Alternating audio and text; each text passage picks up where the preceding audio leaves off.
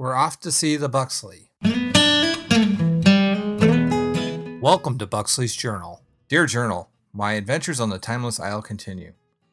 I decided to go back to the beach where I started to see if I could get my bearings.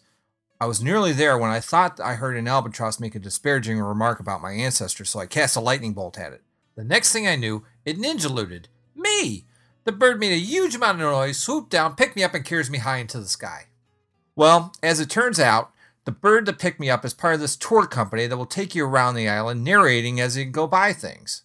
It must have been his first day on the job for the guy because he's holding me in his beak and it's hard for him to talk. He did tell me that was a great way to get a bird's eye view of the island.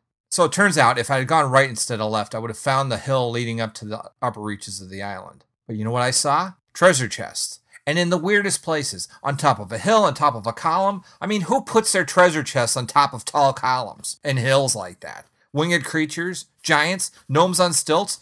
I don't know. It was just weird.